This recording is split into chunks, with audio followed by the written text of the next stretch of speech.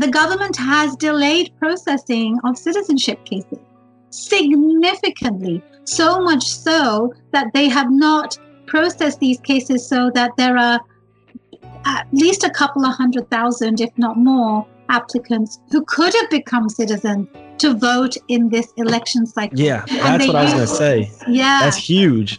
It's huge. And they use the pandemic to slow all of that down. But they had slowed it down before the pandemic. The pandemic was just an excuse to say this is why. And so they are being very strategic in how to slow walk anything when it comes to immigration. What's going on, everyone? Welcome to A Pretty Normal Podcast, a show that reimagines what society considers normal. Each week, I interview different guests about the topics that they're most passionate about. And this week, I had the opportunity to speak with Tahmina Watson, the inspirational founder of Watson Immigration Law, as well as Widen, a nonprofit organization that trains and mentors lawyers to help detained immigrants. She's also the host of the podcast Tahmina Talks Immigration and an author and blogger. Tahmina is making a huge impact on protecting immigrants' rights and lives and breathes immigration. In our conversation, she shares why immigration became such a passion for her. Tahmina has been on the other side of the legal process and understands the long and complicated process that immigrants have to go through. We also spoke about how immigration has changed and even become more difficult and expensive.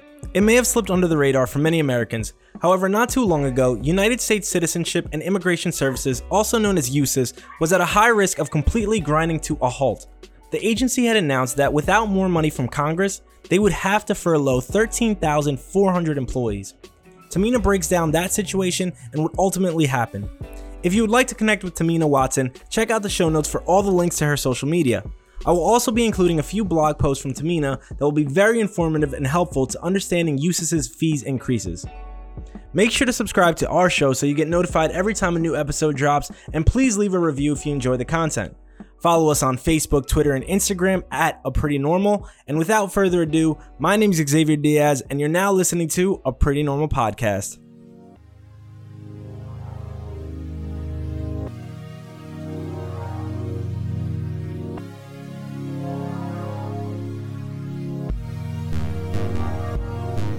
You're listening to A Pretty Normal Podcast, a show that highlights the fascinating stories and thought-provoking moments that make up our lives. My name's Xavier Diaz, and I want to hear your story.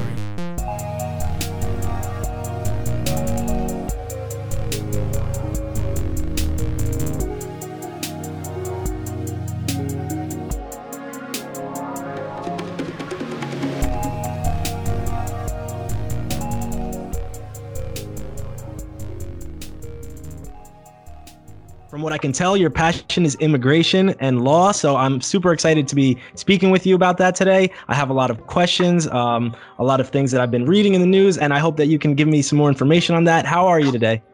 Well, Xavier, thank you so much for having me. Yes, I eat, breathe, sleep immigration law.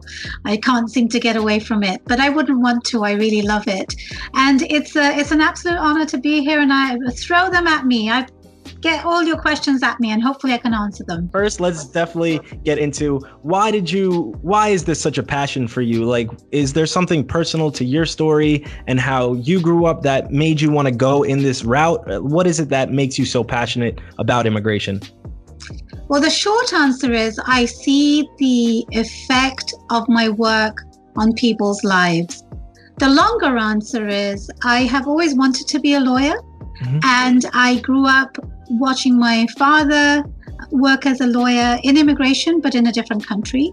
And there was law in the family chain, my grandparents and my uncles. And all of that sort of led to me wanting to be a lawyer. But I didn't really want to be an immigration lawyer. I was a lawyer in the UK, mm-hmm. where I practiced as a barrister. But I was very new when I was in the UK practicing as a barrister, knew a lawyer. And I got introduced to my husband when I was visiting America. And I moved to America and I had to start again. Like, how do I practice law? And moving to the States put me into the immigrant category of going through the process of the application forms and going through the delays and the various obstacles that one faces, and eventually getting a green card and eventually becoming a citizen. I've sort of gone through the whole, immigration journey. And I fell into immigration by accident somehow. I didn't really want to practice that.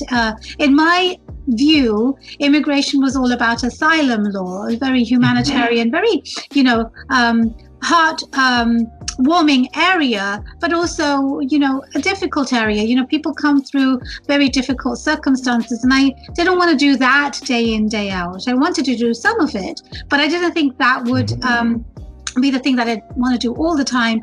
But when I moved to this country, it wasn't easy to find a job. And when I eventually found a job, in hindsight, it didn't really take that long.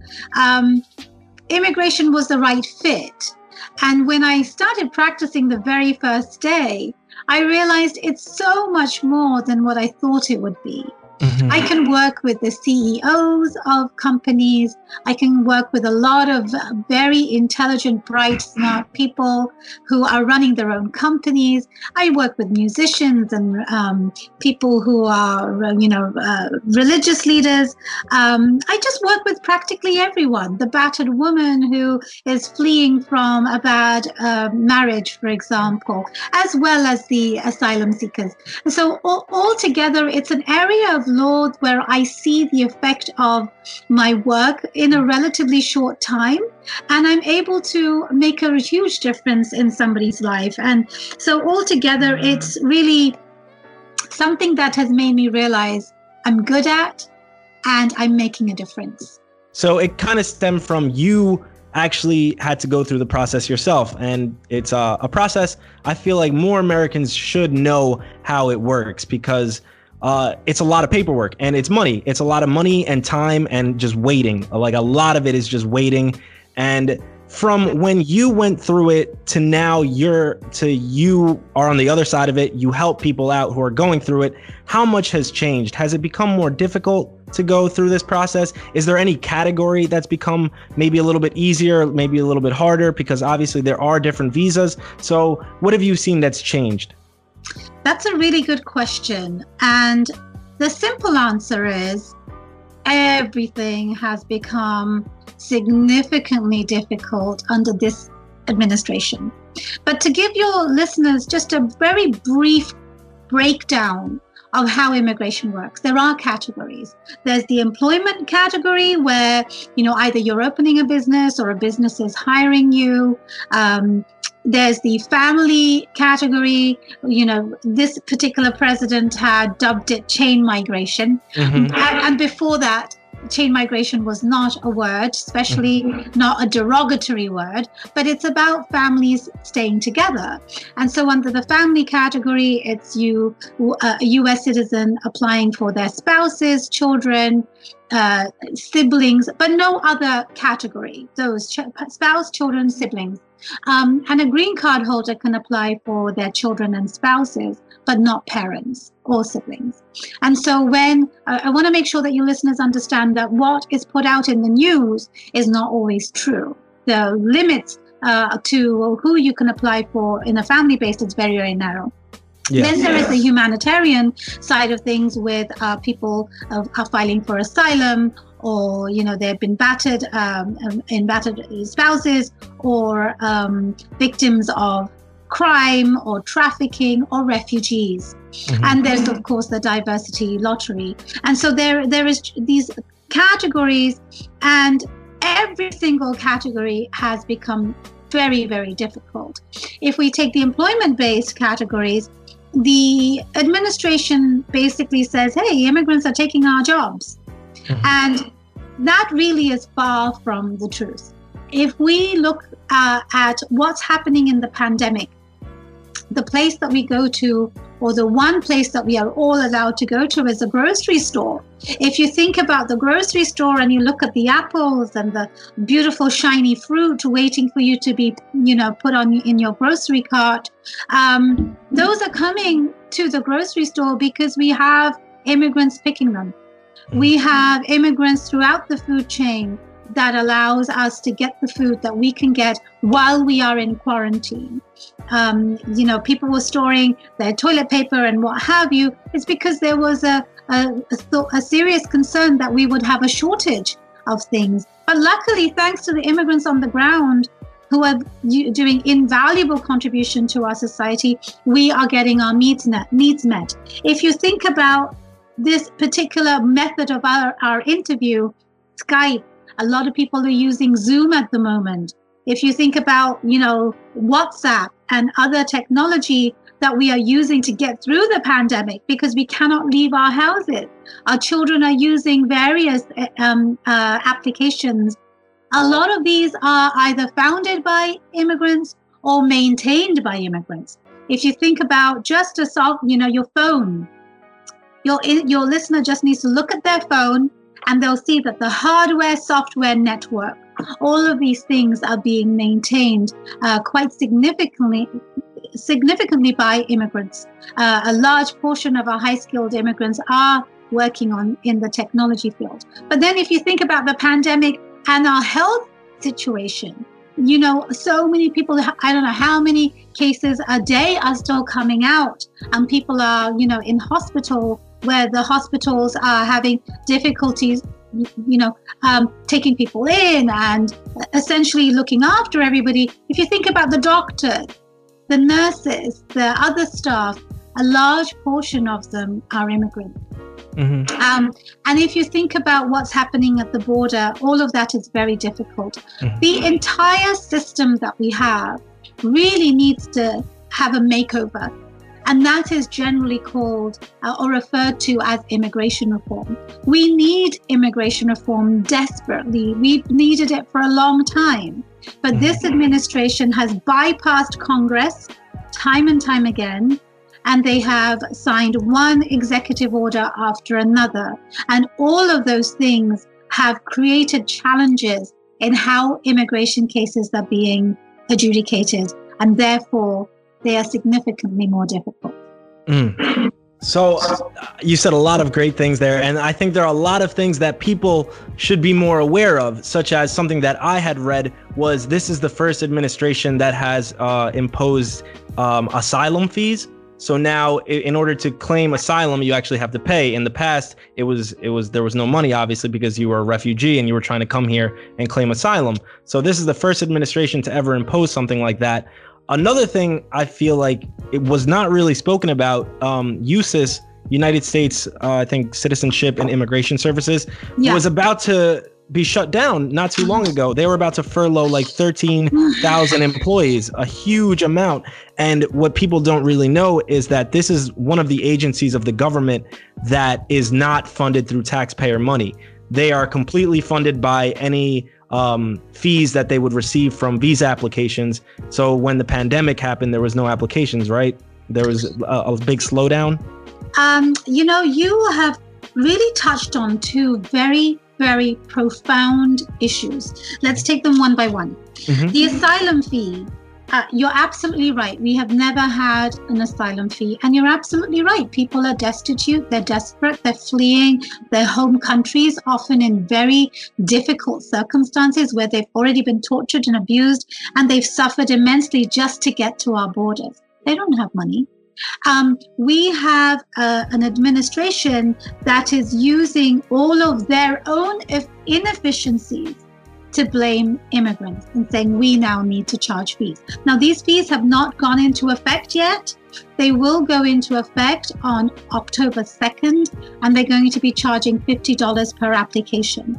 Now, that is a lot of money for somebody who has nothing, who is barely, staying alive. But, these fees have all been challenged. I hope they're going to be challenged again in court. But we have a humanitarian responsibility to make sure that we help the people that are coming to our shores. There is something called the Human Rights Convention that was actually founded. One of the founding people or founding members was Eleanor Roosevelt, the First Lady of America, who after the Second World War put so much time and energy in creating something that the all the countries will adopt, and America had. But now we're putting it aside. So you're absolutely right. It is outrageous. And if your listeners feel outraged, they should call their Congress people, senator, congresswoman, their representatives, to explain that, look, I don't like this. This is not the way I want our country to be, viewed. And remember, people need to remember that it's we the people. We the people, we have a voice, and that voice needs to be exercised. A lot of times people think, well, what is one person going to do? What am I going to do? How am I going to change it? You start by just saying how you feel, and you talk to your representatives. It doesn't matter what the issue is, whether it's immigration, health concern, pandemic, fires, you name it. That's the way you get your voice heard. So that's the issue. The furlough, you're absolutely right. And I have to tell you, I've had, so many nights of, serious concern, just turning, tossing left and right, thinking, how am I going to help my client? The furlough was actually declared not necessarily because of the pandemic. The furlough was declared because the government said, we don't have enough money. USCIS said we don't have enough money, which is why they were able to bring these fees, ahead of time, and how they said we need more fees for asylum. And I will direct you to a couple of my blog posts when I wrote about this. There were comments that we as the public could make, and that deadline was somewhere around New Year's. December 2019 sometime. So I read the however many pages, 300, 500 pages, I don't remember, but I was outraged about some of them for sure. But when the government says that they're justifying it, we need more time, it's because the government itself is being inefficient. Mm-hmm. We already talk about the executive orders and the difficulties that they've created. Those difficulties are really done so they could deny cases. The difficulties are putting in place these inefficiencies, and these inefficiencies are therefore having an effect on how much time they need to process a case. And you're again 100% right. USCIS is one of the agencies of the government where they are funded by the fees we pay. Every form that the government takes is accompanied by a government fee, ranging from $300 to $4,500, depending on the case. And the idea is that these fees will fund the time it takes to process these cases. So they have created a problem by creating these adjudications and adverse policies, looking for a zillion different things that shouldn't be necessary. And they have frequently asked questions that they shouldn't be asking. These are being legally challenged, but the government is out of control in this situation. They are audacious. They are doing these things because they can get away with it. And they are using those results to say, we need more money. So ultimately, the people that are paying the price for their inefficiencies is my clients, our friends and families, our businesses. And this is unacceptable, completely unacceptable. These policies that they have put in place need to be rolled back, and they need to go back to the law. The law was, already written. They have reinterpreted the way law is put into effect to create these barriers. And so you're right, that was all going to lead to a furlough. And in the pandemic, I would say that there were not a shortage of cases. If anything, there were more cases that were being filed because the types of people that normally wouldn't file cases were filing cases. Tourists that came here suddenly couldn't leave the country, and they had to file for extensions. The government didn't say, hey, all mercy to those who are stuck here. They didn't say that. People had to file their cases. So hundreds, I don't have numbers, but I can assume hundreds and hundreds and hundreds of cases were filed because people simply couldn't get on their planes. COVID-19 posed two types of problems. Number one, the world shut down. Governments, countries, they shut their borders down. So if you were here and you could somehow get on a plane, the country wasn't going to take you. The second problem was planes were not running. They just simply were not flying anymore. Flights were being cancelled left and right. And they have still not started operating fully, and people still cannot get on their flights. So if you are in the US, and let's say today, your tourist visa or whatever your visa is comes to an end today, even if you want to leave today, you cannot leave. So those people had to file cases, and every case means money. So the government has received money. In the meantime, people who needed to operate in the normal course of affairs have filed their cases. So the pandemic has not seen a shortage of cases at all. But the government has gone back to they're not saying inefficiencies, they're saying we need more money. And they were going to say, if we don't get more money, we are actually going to furlough 70% of their staff. 70% of their staff means that agency would effectively be shut down. Where are they going to put the rest of their 30%? Are they going to be in the mailing room, opening cases? Because if I file a case and it gets to the government, the only way I can be at peace is knowing the government received it. And the way I know they received it is they send a letter to me saying, we got your money, thank you very much. Where are they going to put their 30% of their people that need to say that? So what happened was Congress did challenge them. And suddenly they said, well, we actually have money. And so then they said, well, we are going to extend this until October. We're not going to furlough anybody until October. But they have put this sort of they have essentially threatened to still furlough their people unless Congress gives them money. So what you said at the beginning is 100% correct. The USCIS is funded by filing fees. They are not an agency that needs Congress's money.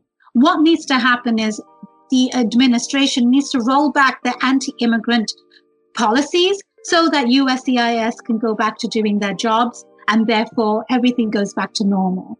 And so it's going to be interesting to see what happens in October. They could still furlough their people, but the fees are going up on October 2nd. At this point, we can't help it. So I do feel very badly for anybody who's filing an asylum at this point. We don't know what's going to happen to them. Or already, if you hear the news about what's happening at the US-Mexico border, we are seeing inhumane treatment of human beings. And we're seeing that their cases are being delayed in their processing and so forth. And now they're going to say, give me $50 that you don't have. So it's an interesting time in history where we are going to be judged as a people to what we are doing to those who are vulnerable, coming to us for help and survival. Wow. There's a lot in there. So yeah, we definitely, there's no way we can't talk about the report that just came out, the whistleblower from ICE who said that they're performing all types of surgeries, removing uteruses and things from detainees. But before that, so just to clear all that up, I remember USIS saying that they were going to raise their fees, and $50 may not seem like a lot to people that are listening right now, but this is $50 for refugees. So imagine it's dollars as well. So the dollar typically going to be stronger than from the currency from the country they're coming. So it's a lot of money, even though $50 might not sound like a lot to an American right now. But some of the other fees, because a lot of other visa categories, they went up, and some of them, they went up by like 2,000%. I saw like huge numbers, like where it was maybe $100 before, and now all of a sudden it's like $1,100. And so, but the House passed a bill, I believe, or they introduced a bill when all of this was happening, when USIS was threatening to furlough. And it seemed like the House's solution was to just allow them to raise the fees even more, to raise them higher. But that falls on the immigrant. That price is going to eventually fall on the immigrant. So it was almost like Congress didn't really want to do anything about it. They just kind of were like, all right, well, we will allow you to raise your prices on certain visas. I don't know if they were more business centered, but the House bill didn't seem to be like a good solution in my opinion, because it would fall on the immigrants. I think you're right about that. I didn't follow that particular bill, but the way, and I think your listeners need to understand how this fee increase happened. There's something called the Code of Federal Regulation, and that essentially allows the government to change their interpretation or the way they run things, the law, and not necessarily through statutes. So a statute is the bill that comes through Congress and Senate and signed by the president. What we expect is nothing to be signed by Congress or the president, because when it comes to immigration, they don't do anything. They cannot agree on anything. But the way the fees were increased were through the Code of Federal Regulation and the Federal Register, and there's a process for it. You propose the rules, the public gets a chance to comment, and then the agencies take those comments and they adjust their fees. And so that's how these fees have gone through.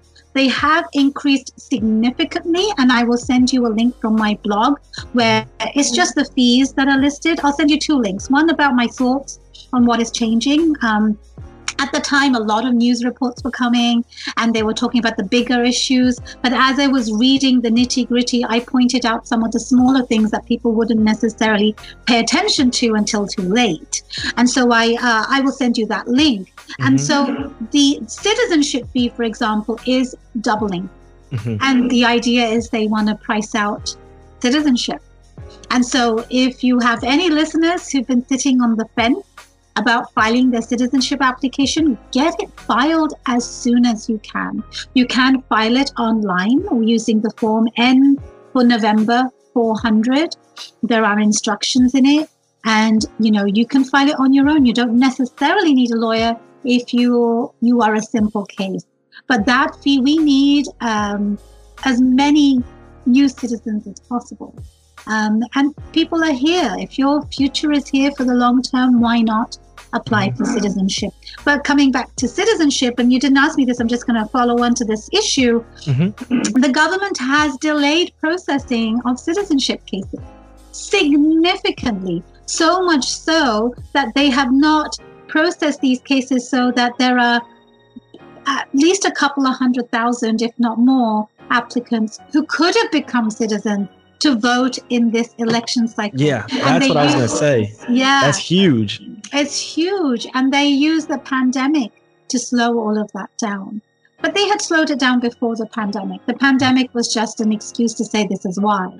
And so they are being very strategic in how to slow walk anything when it comes to immigration. Wow, yeah, that's a form of voter suppression, because that many people that were waiting on it, and to become a citizen, typically it's around 5 years that you have to wait from the point that you get your visa to the point that you can take the citizenship test. It's around 5 years. 5 years from the date you get your green card, not visa. There are various types of visas that allow you to get here, but until you get that green card, your clock doesn't begin. Which is residency, right? The green card is just another term for residency. So yeah, so that's 5 years. And another thing, there's a lot of things that I feel are going under the radar that the Trump administration is trying to do. Is there was talks about continuous vetting. So continuous like observations and making sure that you are complying with laws and stuff, and that you're actually here. If it's a marriage visa or residency, it's that it was actually for love. So, and it would go on until you become a citizen, and you can, and I think they were even talking about, even after you became a citizen, there was a chance that they could denaturalize you. Did you hear about any of this? So denaturalization became a news item soon after Trump came into office. And there was a lot of fear, and I had concerns that they would do more to denaturalize people. And in the past, denaturalization is really the most sacred item in immigration. You do not do that unless somebody is truly, truly, truly bad, like a terrorist. And when Trump came into office, he created a new department for denaturalization. And that sort of came to light, I want to say, a year or so, 2 years ago. Time is a blur at this point. So much has happened. And we have seen some cases. I have actually seen at least 2 cases, and people were denaturalized and sent back. And those cases, they found fraud, and, one could argue that, they were not necessarily out of their purview for doing that. The fear is that they would piggyback on these types of scenarios to look at people who have not committed any sort of fraud, but, interpret it such that it fits into their denaturalization category.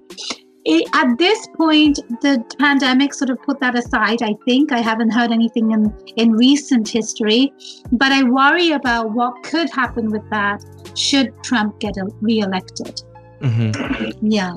And then another thing, I only remember this because I speak with my grandma and she watches a lot of news at night, and she called me one night and she said, "Oh, Trump said he's going to give a pathway to citizenship for the Dreamers. He said he's going to do it soon." And I said, "Grandma, he says a lot of things. You definitely should not listen to all the things he says. Take it with a grain of salt." And she was like, "No, you'll see." And then I waited. I think this was about like a month and a half ago at this point, and I waited and I was like, "Grandma, remember what you told me? You see, he still hasn't said anything." And she was like, "Oh no, it takes time. Don't worry, he's going to do it." And I was just like, I don't know. But then he'll put out all this rhetoric, like he did a naturalization ceremony at his RNC.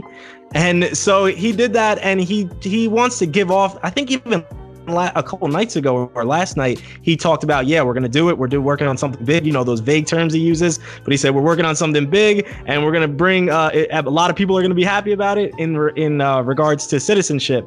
But, this rhetoric, how different is it from what he puts out there to what is actually happening with his administration? Well, his bigly rhetoric is sort of really, at this point, I wish I had a word for it. Whatever he says, you have to think he's doing the opposite. He said that soon after the DACA decision came out. So the Supreme Court basically said, hey, you didn't go through the rulemaking process, and therefore DACA lives. And, a lot of us were surprised by that ruling because we thought the Supreme Court might take it away. But soon thereafter, that's when he made that announcement that you mentioned, where we're but nothing has come out. My concern is he is going to come out with something. I mean, you might remember since the pandemic, there have been one executive order after another. And now he's built on the initial travel bans, where that chain migration word that we used before, he has now accomplished it because of COVID, because he has banned green cards for parents and siblings and certain work categories. He's banned certain visa types at this point. And he may do something more between now and the election, because he's really speaking to his base. He's not really speaking to the immigrants who are looking for a pathway. He's saying what they want to hear so people can, give him some time, I think. But I don't think we're going to see anything. If we didn't see anything in the last 4 years and what we saw was not good, whatever we see between now and November is just going to be worse. And so I don't believe anything he says. And whatever he says, I think of what is he going to do that is the opposite. That's going to be 10 times worse. And I wait for a Friday night too, because a Friday night seems to be his favorite time to give bad news. It started with the travel ban, that fateful Friday. And since then, a lot of the news that has come out are generally Friday night. But I have to say, Xavier, you are so impressively informed about immigration. Really, it's a joy to speak to somebody who is really asking very, very intelligent questions about this issue. Well, I appreciate it. I've had immigration in my family life since I was born. So I helped my mom get her husband here. She had to go through all that, and she's not that tech savvy. There are some applications that you can do online, correct? Yes, and they have gotten better. They're not a lot, and I typically haven't used them because I didn't trust the system. But I think in the pandemic, I have said to clients, I think you're going to be fine. And so some of them, a handful, three, maybe four.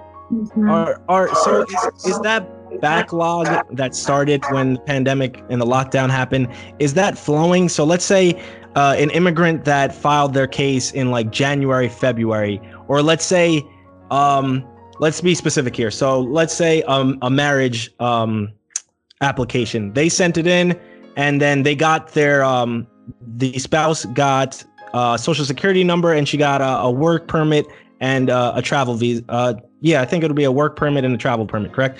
And now the next step would be to go through the interview. And so that never, let's say that happened in January, February, never got a contact back for the interview. Are things moving right now, or what should an immigrant do that filed before the lockdown and hasn't heard anything throughout this whole time? Well, now remember the lockdown happened around March. So let's take the category let's talk about a marriage case, but let's take two timelines. Cases that were filed before 2020 and cases that are filed after, because even if you filed in January, February, not much has happened. So those cases were already backlogged. In Washington State, these cases were taking 2 years to get to the time for the interview. And so a lot of my clients had already been waiting for an interview pre-pandemic. And way pre-pandemic, I'm talking 2019. And then comes January, February, and cases that were filed January, I'd have to look back, but cases filed February and January too, potentially, have not actually got to the biometrics. That's called biometrics when they do the fingerprinting. Mm-hmm. But until you do the fingerprinting, you cannot get your work permit and your travel permit. And so the backlog is not just for the interview. USCIS offices actually shut down in March, and they're only just about reopening, and we're in September. So they just started to reopen August, but they're not taking a whole bunch, they're not in their normal operating hours. And so from March to anybody filed in January, February for sure, January I can't be sure, they likely haven't had their biometrics. And so if cases were already taking 2 years, you now have to add on all of this time to see when that case is going to end. So a lot of people have been stuck where they actually won't be getting their work permits for even longer than they thought. And so that processing time has increased several fold, and I cannot even begin to predict how long it will take. Wow. So is there a number, a place to contact that you would give to your clients? Like, hey, like refer to them here, because usually you have a case number, correct? So you could just give them that case number. Is there a place to call, a place to email? How hard is it to get in touch with them? Good question. USCIS.gov is the place to call. And you would call them and ask them, beware that you'll have to wait on the phone for several hours. Mm-hmm. Again, if you go back to the furlough, I mean, boy, I don't even know where they're going to put those 30% of people. I don't know if they're going to be answering calls. But what I have seen is some of those cases that were filed January, February for their fingerprinting is just happening around about now. So if you have any listeners who are waiting for their fingerprinting, they should be looking at the mail and making sure they don't miss it, because those dates might be coming around soon. It just started. And if anybody has any problems, one of our clients, for example, said, hey, can I push this back? I'm like, don't push it back. No. I don't know if I can get it for you again. Drop everything you can. If you're, whatever's going on, make sure you keep these appointments. It's like gold dust at the moment. And I never thought I'd be saying an appointment like that is gold dust. So yes, all of that has a domino effect, unfortunately. And then on the other side of things, so business visas, has it become more difficult for companies to sponsor visas because of how the economy has been? And maybe I remember Trump wanting to put a halt on it for a little bit because these bigger companies, what he said was, it's because he wanted to retain American jobs and stuff. I don't know his true purpose, but how is it on the business side of things?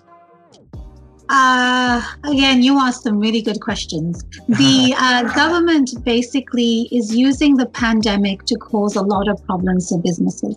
So he did put a ban on H-1B visas. He put a ban on L visas and J visas. And these visas, people who haven't had these visas before or they're outside the country, even if they are approved to get visas, they cannot get them. So businesses who have been waiting for employees to come in have to say, I don't know when you can come in.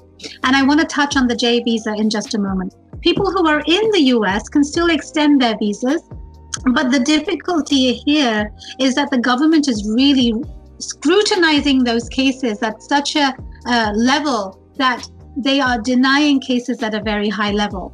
Now, two things to think about. Number one, they are using the "we want to hire American workers" as a way to question cases.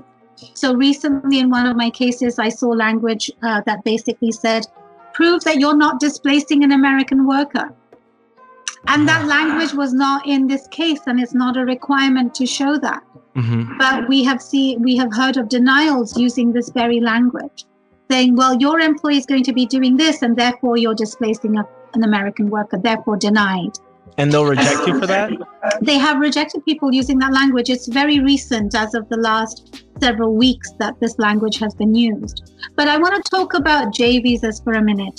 The J visa is a visa that is used for trainees who are coming here to train in things that they cannot learn at their home country. But au pairs use this Au pairs, visa. I was going to say, is the main J1 visa that I know of. Yes, and it is the au pair visa is so incredibly crucial to our economy that I don't know if it was necessarily understood how important until this pandemic. We are going through an unprecedented time in our society. We are working from home. We are having our schooling at home. Professionals are now not only parents, but they're teachers. They're also cleaners and everything else in their household. But the teaching component is a really difficult one. I, as a lawyer, found it very difficult to run my practice, help my clients, deal with the COVID explosion of problems while trying to be a teacher to my child. And if you have an au pair at your home, you have childcare that allows you to be the working professional. What we have done is we've said no childcare to your children. We are now saying no schooling for children. We're saying you have to work from home. And if you don't have a job, oh boy, sorry for you. Maybe you'll get a stimulus check, maybe you won't. Everything that you normally would have in your day-to-day life to help you be a human being, to do what you need to do, is being taken away from you. And that J visa is a component of it, because J visa au pairs will normally come to the US around September, just as school begins, and that's been shut down. So this administration is not helping the economy come back to life. They're putting restrictions in places that we never thought we'd see. And we took it for granted that these things would be here. And they're not necessarily doing the things that a leader would do, the leadership would do to help the people. So banning visa categories is really not because of the pandemic and saving jobs. It's really the underlying reason is the anti-immigrant policies that they have. It's just that the pandemic has given them a nice vehicle to accomplish the things that they have always wanted to do from the very moment they got into office. And so let's get into, you are the founder of the nonprofit Widen, which you train and mentor lawyers to help detained immigrants. What is the training like? Like, what do you have to train somebody in when they any lawyer that doesn't work with immigration can do it? You then give them that training. How different is it to go from another type of law to helping immigrants? Again, that's a really good question. And before I tell you that, I want to tell you that I have a book coming out. Yes. And the book is called Legal Heroes in the Trump Era. And this is a compilation of stories from lawyers that I've seen up close and personally who have done extraordinary things to help immigrants. And it includes the stories of my work, including how this nonprofit came to be. And I would love for people to get the book on September 29th. Hopefully that's going to be the date, but I'll make sure, Xavier, you know about it, because this will tell you what people have done to help the humanitarian side of things. So coming to your question about the nonprofit, my day job is being a business immigration lawyer. I help businesses and employees and so forth. I don't go to court. I did for a while. And then I found that with my children, as they came along, I had two of them, they're now 8 and 10. It was difficult for me to juggle going into court and putting a lot of time and travel and just doing all of that with the other things I had.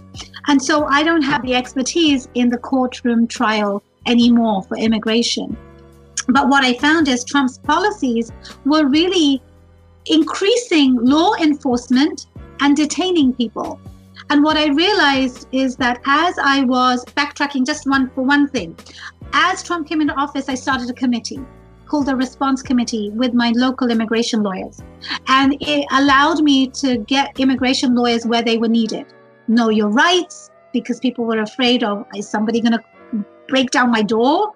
Is ICE going to do that? How are they going to pick me up? What are my rights? People at the airports needed help. And that's how Airport Lawyer came about. But all of that experience made me think, oh my gosh, what am I going to do when I need 50 lawyers for immigration court? Immigration lawyers cannot take time for pro bono work day in, day out, particularly for immigration court. It's so complicated. And those cases take a long time. And so while people were being, immigration lawyers were sort of like, I can't give more time anymore. I have to help my clients. I have to make sure my rent is paid too. I could see that non-immigration lawyers were like, I really want to help. I can't believe moms are being separated from their children. How can I help? And so I realized lawyers are lawyers. They have the skills of lawyering, but they don't know immigration law. So the nonprofit, and I have some amazing co-founders too, who helped me get this off the ground. And my law firm team, bless their hearts, they helped me with a lot of the work. We train non-immigration lawyers in immigration law, and they essentially provide pro bono assistance. And then we team them with an immigration lawyer who gets a stipend. And then we give them a case, and then the client gets pro bono assistance in their trial. We are a relatively new organization. It is a brand new model that is formalized now. And my hope is that we can expand this in due course. COVID-19 has brought us to a halt because we're not getting cases at the moment. And, even if I had cases, I don't know if I could in good conscience get lawyers to go outside of their homes. But that's the nonprofit. And it took about 18 months to come up with the quote unquote formula of how to do this and then have all the pieces together. So I'm very proud of what I and my colleagues have done. But we've trained about 150 lawyers, non-immigration lawyers, in immigration law. So if there were a crisis tomorrow, we would be able to pull from those people to see how we address and respond to any crisis. And just before DACA, the Supreme Court decision, we did train a lot more people because we just didn't know what the Supreme Court was going to do. So we were in position, at least I'm very proud to say that in Seattle, in Washington State, there were a lot of measures put in place in case the Supreme Court took it away. Wow, that's amazing work. That's really, really important. And that's things that it seems small, but just allowing an immigrant to have a good lawyer that cares about them, that wants to do right by them, and that the immigrant doesn't have to worry about the financial side of it is amazing. That's really important work. And since the beginning of this administration, do you think that the feeling among immigrants has been to seek out more legal help or to seek less legal help because they don't, they might feel hesitant to come out in the open about their legal status? And do you think that it's actually suppressed immigrants from seeking help, or it's boosted it? It could be looked upon in two ways. But before I answer your question, what I will say that it has decreased and put fear in people is people who are victims of crimes, people who need to report issues are not reporting to the police because they are afraid of what will happen to them. And that is a significant issue in our communities, because those who need to be put away, people who are abusers, people who are violent are getting away with it because immigrants are afraid of reporting in whichever context it might be. But in terms of getting assistance, at least in our area, Washington State, and that's all I can speak of, we are very fortunate to have some good organizations here that have rallied together and been able to provide assistance to immigrants. I don't know about other states, but people are not necessarily applying for renewals of DACA or at the moment, first-time applications aren't allowed anyway, but there is definitely a fear But our community, I'm very, very proud to say, has stepped up in every single way. And I just want to put a plug in for the city of Seattle and the American Immigration Lawyers Association in Washington State, as well as the King County Bar Association. These three organizations have put in place some very unique clinics for immigrants that are ongoing, where immigrants can get free advice. So if any of your listeners are in Washington State, go to the City of Seattle website to find out about these free legal clinics. Wow, that's amazing. And yeah, because I feel like in 2016, when we all saw who was going to win, who was going to be the next president, a lot of immigrants must have felt terrified. And not even just immigrants, Muslims as well, because of the travel ban, which is something that you also co-founded. It was Airport Lawyer, to work and give help during that travel ban crisis. Can you speak about that? And what was that like when that was 2017, right? So my memory's a little bit foggy. All of our memories are foggy. Right? It feels like 10 years have passed since then. It's only 3 years ago. Yeah. But what was the ultimate court ruling for that? What happened with the travel ban? And is there anything still ongoing today? Again, you asked some really good questions. Where do I even begin? So the travel ban happened. Again, I'm going to put a plug in for my book for this again. And Xavier, I want you to read my book. You personally must read my book, and you must have me back on your show. The book basically talks about some of these things that I've done and why and how they happened. The Airport Lawyer happened because the travel ban came out of nowhere.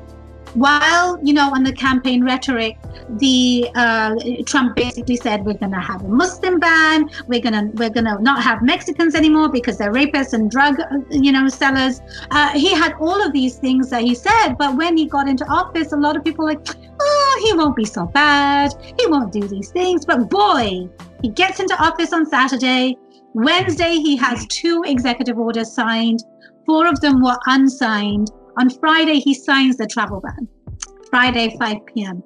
People who are in the airplanes, in the air, were banned without knowing. People who are getting on the airplanes from different countries were not allowed. And people who just arrived were banned and sent back to their countries. The chaos was unprecedented. What this administration can say that they are best at is creating chaos out of nothing, whether it's a travel ban or anything else. The Supreme Court, basically, coming back to just the travel ban itself, initially said, and our Washington State Attorney General filed the first one. I am so proud to be a Washingtonian because our state is just doing so much in so many different ways. But our Washington State Attorney General filed the first lawsuit, and he won that case because the federal judge said this is illegal. Those cases, and a number of them came about eventually, and they eventually led to the Supreme Court. That's where they went. But by then, the travel ban was edited and edited and edited. And by the time it got to the Supreme Court said, well, looking at the 4 corners of this paper, it's legal. So eventually that travel ban actually stuck, but in a different form. So people from these 7 countries are still banned. They cannot come. And so the Airport Lawyer, when we saw this crisis, and I was already in position to be able to address, crisis situations with my committee, some people came to me saying, hey, we want to help. And by then I had told people, hey, if you need help, you know where I am. And that was a moment of careful what you wish for, because my phone, my email blew up and I didn't know how to do intake. And so when these people came to me and said, we want to help, that's how we got together and we all co-founded Airport Lawyer. And the idea was that people would be able to go to a website and say, this is who I am, this is my information, I'm going to such and such airport, I need help. And we were able to get immigration lawyers and lawyers in general to those passengers, to those airports. And that continuously was necessary for a good 6 months until that Supreme Court decision came along, when it sort of died down some. But it continues. And what has happened in the pandemic, particularly as we just spoke, this administration has gotten bold in using the travel ban method. And so now they put those travel bans for this visa, that visa, these categories. And so that's where we stand. The travel ban continues to this day. And we'll have to see what happens. I think if this administration remains in power, we'll probably see more of this. And what do you think the environment and atmosphere and everything, if Joe Biden wins and he becomes president, what do immigration lawyers look forward to? Like, what do you think an immigration policy would be under him? I haven't looked too much at his actual website and all the things that he's listing, but from the point of view of immigration lawyers, what are you expecting? Let's say he does win. You know, if we are lucky enough to have a President Biden who actually gets into office, I think we will see immigration reform on the table. And he has promised to do that. But Hillary Clinton had promised to do that too. What I now anticipate is it may not be as easy to roll back some of these things that Trump has put in place. Because we have seen immigration officers, we've seen ICE officers, we've seen CBP officers. They are so emboldened at this point. It's going to be difficult to roll back that sort of attitude, but the policies that have in place now need to go through new policy making processes to then go into effect. So the rollback is definitely not going to be easy, but they will try to roll them back. We will see immigration reform on the table. And what I will say to all your listeners, and I know you've said this yourself in your other podcasts, people have to vote. Because it's not just about the presidential election. It's about the Senate, the House. We need people who believe human beings matter. You know, we the people matter, not self-interest and lobbyists and all of those. We need people that care about the people in office. So voting matters. Even if the president is in office and he wants to get immigration reform passed, we may have the Republicans still blocking it. So what I expect to see is there will be immediate attempts to try to roll back as much as possible legally, and then they'll go through the steps. And immigration reform is 100% on their, table to be number one priority. And so I will see that there will be progress in it. But what I want people to know is your vote matters. Because every person in this food chain of, policy making needs to be in place so that the bigger picture can be accomplished. Yes. And people need to stay politically active all the time, not just every 4 years, not just every 2 years. Look up district attorney races in your area. Those small roles, sometimes they play a big part. We don't often have as much advertising and marketing to say, hey, there's a race going on right now in your district, or for like town councilman or whatever, or councilwoman. But, those are important as well. So definitely, I always tell people, stay active.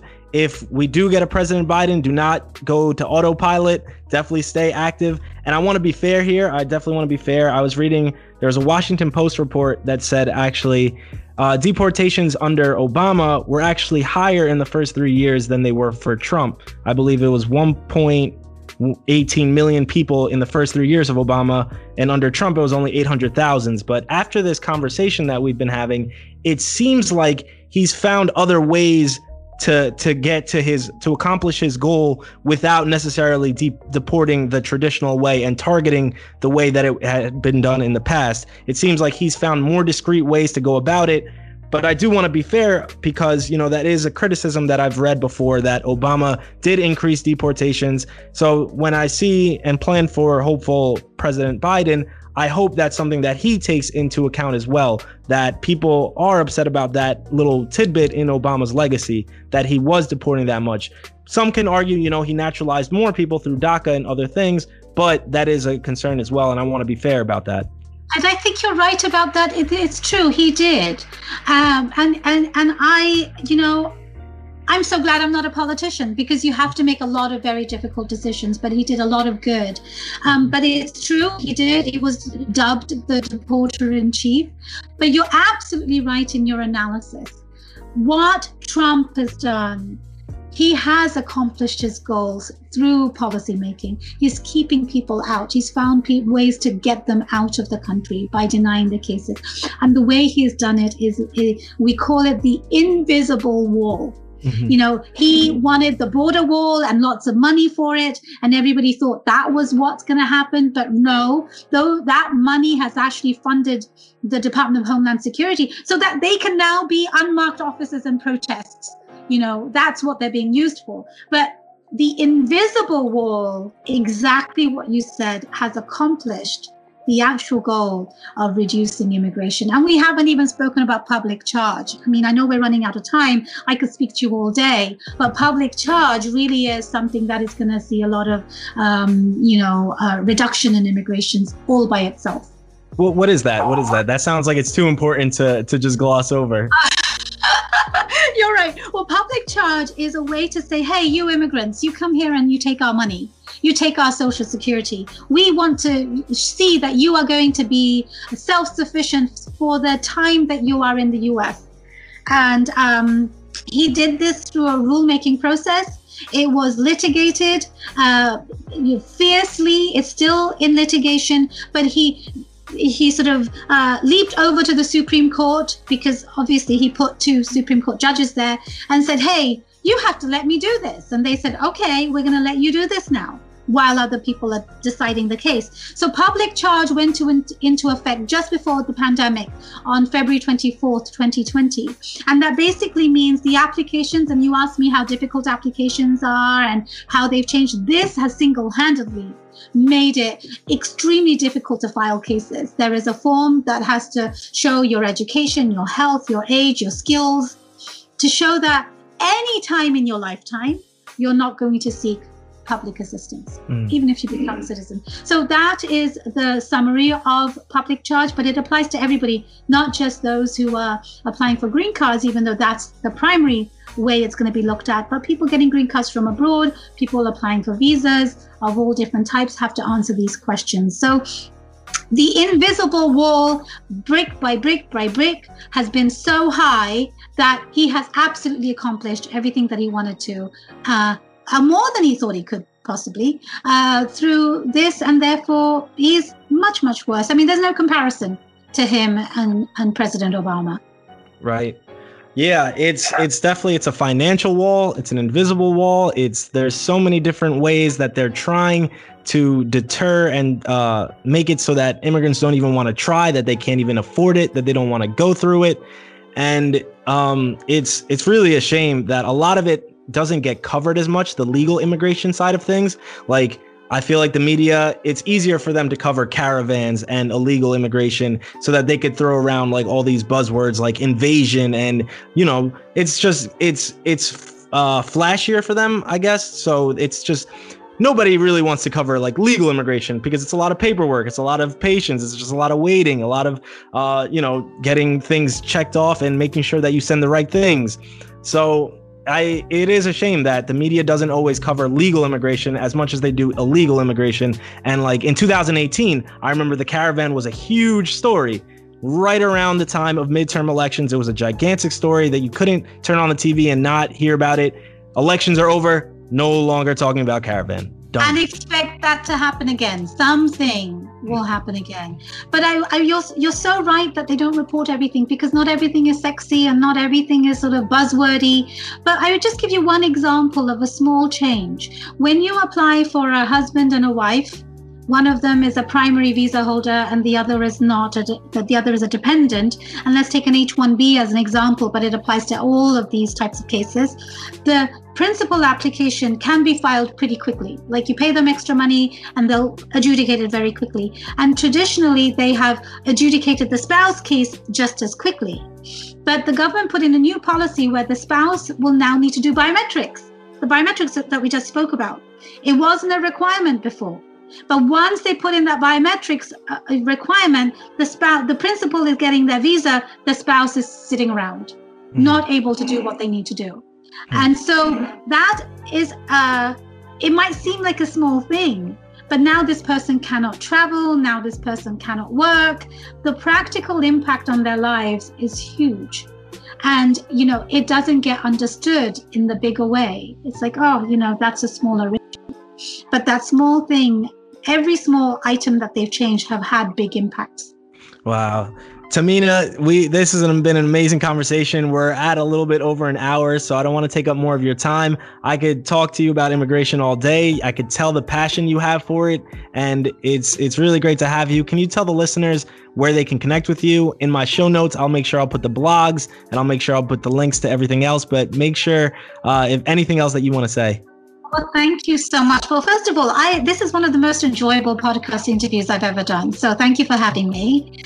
And people can connect to me through my website, www.watsonimmigrationlaw.com. You can follow me on Twitter and Instagram. I do blog a lot, but I also have my own podcast. It's called Tahmina Talks Immigration. It's because I can talk a lot and I could talk to you all night as well. Tahmina Talks Immigration is where my book has derived from. I did a series of interviews with people, and I would love for people to get the book Legal Heroes in the Trump Era. It will be out by the end of the month, and I'll make sure that you have it. And I really do love talking immigration because I just know a lot. I'm good at it, and it's something that I truly feel I can make a difference in. So thank you for having me on your show. Amazing. And if I get the book, I will definitely read it, and I would definitely love to talk to you about it after.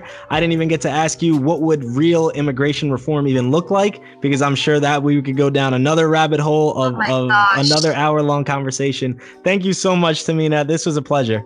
Thank you so much as well, and I look forward to coming back. Thank you to everyone who supports the show and has shared the show with a friend or a loved one.